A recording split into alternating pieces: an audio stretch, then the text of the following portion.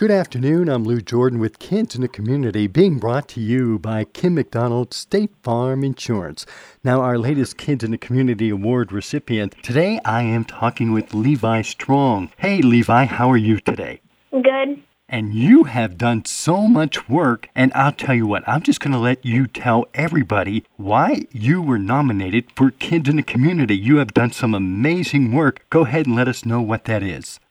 We do Veterans Day stuff. We hand out tokens of appreciation with a picture and a saying on the back with a pin and a buttermint. And you go everywhere to do this, don't you? Yeah.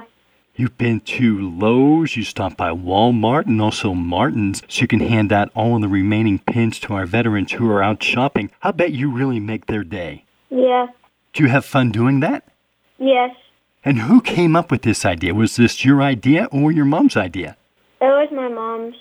And you just thought that it sounded like a great thing to do? Yeah. So what is the most fun part for you? Handing them out to veterans. I bet you really make them smile, don't you? Yeah. So what else are you going to do? You have anything else lined up? We're going to hand out the remainder what we have left. And when will you be doing that? Whenever we see a veteran. That sounds like a lot of fun, and I know they truly appreciate you thinking about them and handing them out. Yeah. I bet you made a lot of friends. Yeah. Is there anything else that you would like to add?